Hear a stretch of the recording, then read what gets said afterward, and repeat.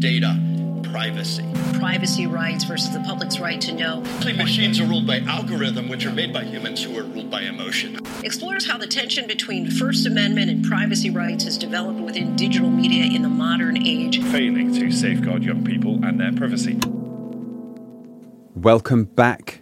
This is episode 4 of The Lockdown. Now, I bet you thought I'd vanished off the face of the earth. It's been around 6 or 7 months since the last episode, but I've just been very busy travelling. Back in July, I managed to get back to the UK to see friends and family. I spent some time in London, this time as a tourist. Now, the last time I was there was probably around 8 years ago, and it was pleasantly surprising. It was much cleaner than I remember. I spent some time in Notting Hill, visiting the bookshops, the markets, soaking in the sights and sitting in coffee shops, just watching the world go by. And also been travelling a lot for work as well, discussing privacy and security with CISOs in Los Angeles this time. Now, a CISO is a Chief Information Security Officer, and these are the folks that are responsible for securing the information and data for an organisation. And while I was in Los Angeles, I had to visit some filming locations. I'm a big fan of film and TV. One of those locations was the house from the Nightmare on Elm Street movie, which was very cool. While I was there, actually, someone mentioned seeing celebrities quite often, and they said they saw Jennifer Lawrence just a few years ago. This got me thinking, could Jennifer do what I did? Just look at the shops, find a coffee shop somewhere, just relax, perhaps read a book? Well, I highly doubt that is the case. Privacy doesn't typically come with the territory of being a celebrity. Now, my daughter is an aspiring actress. She just loves the art of acting. But she is not doing this to be famous. Unfortunately, though, success as an actor means just that. Actors, musicians, any celebrity, they're not typically cybersecurity experts. Now, I'm sure that successful movie stars probably have world-class legal teams and advisors behind them, but I doubt many have cybersecurity experts advising them on how to protect their digital lives.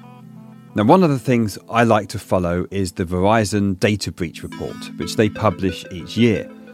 They highlight that there are 3 ways in which an attacker gains access to an organisation, and that's through phishing, stolen credentials, and exploitation of vulnerabilities. Now, you may be thinking, well, that sounds like it's got a lot to do with technology. But no, that's not necessarily the case. Phishing, for example, this is where an attacker will craft an email, a forgery, making it look like it's come from your bank or your employer, for example. And it's designed to trick you into revealing your credentials. Now, the vulnerabilities they're exploiting, these aren't buried in code. These are very human vulnerabilities, our very own psychology. Which is the theme of today's podcast. The psychology of social engineering, and what happened to Jennifer Lawrence in 2014.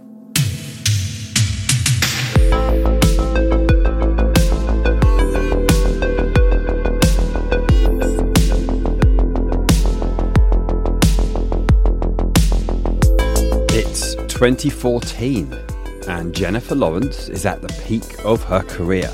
An Oscar-winning actress with a long list of blockbuster movies on her ever-expanding IMDb page. She is gracing magazine covers and really has become a household name by her early 20s. Life is good. You might think that someone like Jennifer would be untouchable, particularly when it comes down to something as personal as her private photo collection. Yet even for someone as high-profile as Jennifer, she isn't immune to cyber attacks and scams. We often assume that celebrities with their extensive resources are better protected than the rest of us. They have legal teams and extensive support networks, but when it comes to digital security and privacy, we're all in the same boat. So let's discuss iCloud. Now, I get it, it's convenient. Take a photo on your iPhone and it's instantly available on all of your devices. It's backed up to the cloud, you can create shared albums. It is really convenient. However, you are trusting your personal digital assets, photos and videos, notes, passwords, to a third party, in this case, Apple. Now, while iCloud security really has improved since 2014, nothing is 100% secure. Now, Jennifer learned this the hard way. becoming one of the most high-profile victims of a large-scale privacy invasion known as the Fappening. Now, the person behind this was called Ryan Collins. He sent emails pretending to be Apple, tricking his victims to reveal their username and password. Once armed with this information, he accessed their iCloud accounts, downloaded all of their photos and videos, and then they ended up online. Now, you might be wondering, how could she fall for this? But let's not jump to conclusions. This wasn't some run-of-the-mill Nigerian prince scam. This was a form of social engineering called phishing. Now, social engineering is the art of manipulating human beings, not technology. It's used to deceive people into divulging confidential or personal information. I find the psychology behind social engineering quite fascinating, and we'll dive deeper into that shortly. And it may not be immediately apparent, but phishing is indeed a form of social engineering. However, we're using technology to manipulate the human via email. Now, in the case of the Fappening, Ryan Collins was eventually caught and sentenced to 18 months in jail. But the damage was done. Those photos were shared online, causing immense psychological distress to Jennifer and other celebrities involved. Ryan Collins knew what he was doing. He didn't just send an email saying, "Hey, this is Apple. Please confirm your password." Now, that would just be too obvious. This email was crafted to look like a genuine email from Apple. Now, many of us have incredibly busy lives. We juggle our career with family demands, our social life, if you have one of those. But especially in this case, Jennifer and the other celebrities were caught off guard and didn't scrutinise every email that hit their inbox. This sets the stage for our deep dive into the psychology of social engineering. Now, this story isn't just about a celebrity getting hacked.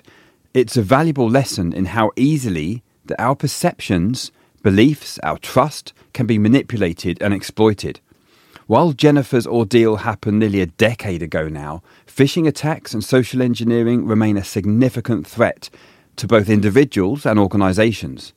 So let's delve deeper into the psychology part. Now, initially you may wonder how he managed to trick so many celebrities into divulging their username and password. It's actually much simpler than you might think. Now, let's discuss the art of phishing and how we got here. If we trace this back through history, way beyond the Nigerian prince scams, we find a story of the Spanish prisoner. And this is a scam that dates back to the early 19th century. Now, in this scam, the victim would receive a letter claiming to be a wealthy Spanish prisoner trying to smuggle a large sum of money outside of Spain. So we have impersonation. Now, to make the letter more convincing, they would use the name of a real wealthy person that was in prison and potentially forge signatures and stamps. Now, the prisoner, according to the letter, needed financial assistance to bribe officials and secure his release. In return for the victim's help, the prisoner promised a huge financial reward. Now, of course, time is of the essence. They had to do this quickly in order for the money to be moved outside of Spain unnoticed. And you see where this is going, but we can apply the same psychological principles to modern-day phishing attacks. Number 1, authority of trust. This is leveraging the reputation of well-known companies like Apple or Google, or Spanish prisoner in that case, to gain the victim's trust. Second, we have the attention to detail, creating emails that look just like the real thing. The third one, and this is probably one of the most important, a sense of urgency. If you see this raises red flags. This induces a feeling of immediate concern or panic. They're trying to prompt you into quick action. The aim is to minimise that scrutiny. Number 4, commitment and consistency. Encouraging the victim to take the initial step, like clicking on a link, making it more likely now they'll continue down the road entering their credentials later on. And then number 5, the exploitation of overconfidence. This one is often overlooked, but I think it's one of the most significant psychological traits here. What they do is take advantage of the victim's belief that they are too tech-savvy to fall for a scam. You've heard these people, "Oh, it wouldn't happen to me. I'm not going to fall for that." This actually makes them more vulnerable to manipulation. You can never be too careful. Now, the first psychological principle here is leveraging that trusted name. Ryan Collins created emails that appeared to be genuine messages from Apple and Google. Now we're talking identical colour schemes, fonts, and even the style of wording that these companies use. Attention to detail is now the second psychological principle. The more authentic the email appears, the less likely someone will question it. Next is timing and that sense of urgency. You're a busy celebrity and an email alerting you of suspicious activity on your account pops up on your phone. Your immediate reaction might be slight panic. If you've passed the trust and attention test, we may be inclined to take action. When we're rushed, we're more likely to make mistakes. Now, in this case, he didn't ask for passwords directly in the email. He just directed victims to a website which looked just like Apple and Google. Now we're on to the fourth stage, the principle of commitment and consistency. Once we take that first step, like in this case clicking a link, now we're more likely to continue in that direction. This is really creating a false sense of security where people think that the strong password alone is keeping them safe. Now, Ryan Collins didn't need to crack a single password here. All he needed people to do was just hand them over. And this brings us to perhaps the most unsettling psychological element, exploiting our overconfidence. We all believe this won't happen to us. We wouldn't fall for that. Only idiots fall for scams. But this is precisely what can make us vulnerable. All right, let's recap. We've got that authority of trusted brands. We've got the attention to detail, the sense of urgency, commitment and consistency, and then the exploitation of overconfidence. But now imagine a world where scams aren't just designed by humans like Ryan Collins, but now they're created by artificial intelligence. Now, if you'd have asked me this a year or two ago, I would have said, no, that's science fiction. We're a long way off from that. But look at where we are today. Take voice cloning, for example. This is a technology that I have actually used myself to clone my own voice, and it's a machine learning algorithm that creates a synthetic voice indistinguishable from the real person. And in my case, I access my bank account using my own cloned voice. Now, it is also verified with the phone number I was calling from. But if you're not careful, a scammer conducting a SIM swap attack will overcome that very easily. Now, I'm going to talk about SIM swap attacks in more detail later on, but back to AI. Consider the psychological impact. You receive a voicemail. It sounds like your daughter, your son, your wife. Now you're more inclined to believe it. Voice cloning adds that extra layer of psychological consistency for scammers to use, authenticity in this case. But it doesn't end there. Text-generating AI like ChatGPT can craft phishing emails that now sound incredibly convincing. And then there's video. We've got advancements in video generation that's really unbelievable. You've seen Midjourney. If you haven't, check it out. There's DALL-E 3, which is now available through the ChatGPT app. And these can generate very lifelike photos, cartoon drawings, whatever you like. But on top of that, there's things like the Unreal Engine. Unreal Engine 5, which you would probably associate with video games, but this is producing video that you really cannot distinguish from reality. In fact, one of those videos is a car that's on fire. I think it's filmed in a real location, but the car is fake, that's computer generated, but you wouldn't know. It looks 100% real. So how do we defend against such sophisticated social engineering attacks in the future? My first piece of advice, it might sound old school, but it's incredibly effective. Have a secret word or keyword only known to you and your close family members. This is your failsafe. So let's say you receive a message urging some immediate action. Just ask them for the secret word. It's a simple step that could confirm that the message is legitimate or not. You might be thinking, okay, the secret word, really? But sometimes simplicity is our best defense. Scammers exploit our emotions and instincts. And a secret word just cuts through all of that, offering a brief moment of clarity and straightforward way to validate the situation. Now, the word doesn't have to be complicated. The name of a cat you used to have. Because this isn't like a security question where the attacker knows the question. They just don't know any of this. So if you just ask them, what was the nickname I had in school? Or preferably something that can't be found online or no one else knows. then you've got that layer of protection in place. Okay, so we've dissected the psychology behind social engineering. We've looked at the tactics of threat actors like Ryan Collins, and even ventured into the realm of AI. But before I wrap up today, there's another critical piece of the puzzle that I want to discuss, and that's SIM swap attacks. Now, I've mentioned this before, but let me recap. A SIM swap attack goes like this. Someone uses social engineering to trick your mobile phone provider into switching your phone number to a new SIM card. They'll pretend to be you. Now, if you're not leading a very private life, in other words, you've got a Facebook account and you're on Twitter and Instagram and LinkedIn, then your date of birth will be online, and your family members on Facebook actually make it easy to determine your mother's maiden name and things like that. Now, you might be thinking, oh, well, I don't put my date of birth online, I'm fine. But how many people have wished you happy birthday, happy 50th, happy 25th, whatever it may be? It's very easy to work out your date of birth. Now, when they're successful in these social engineering attacks, they can now receive your text messages, your phone calls, and gain access to your two-factor authentication codes using SMS. Now imagine the havoc that they can wreak with that kind of access. Bank accounts, social media, email, you name it, they can infiltrate it. You simply cannot trust the security practices of a mobile phone provider with access to your bank accounts and email. Think about that. You might think your bank is secure, but what about your mobile phone provider? Now remember, social engineering isn't just about hacking technology, it's hacking people. A persuasive attacker can often bypass security measures by convincing customer service reps that they are you. And once they've done that, it's game over. Now, the defense against SIM swap attacks is one I've mentioned before, and it's one I really want to remind you of.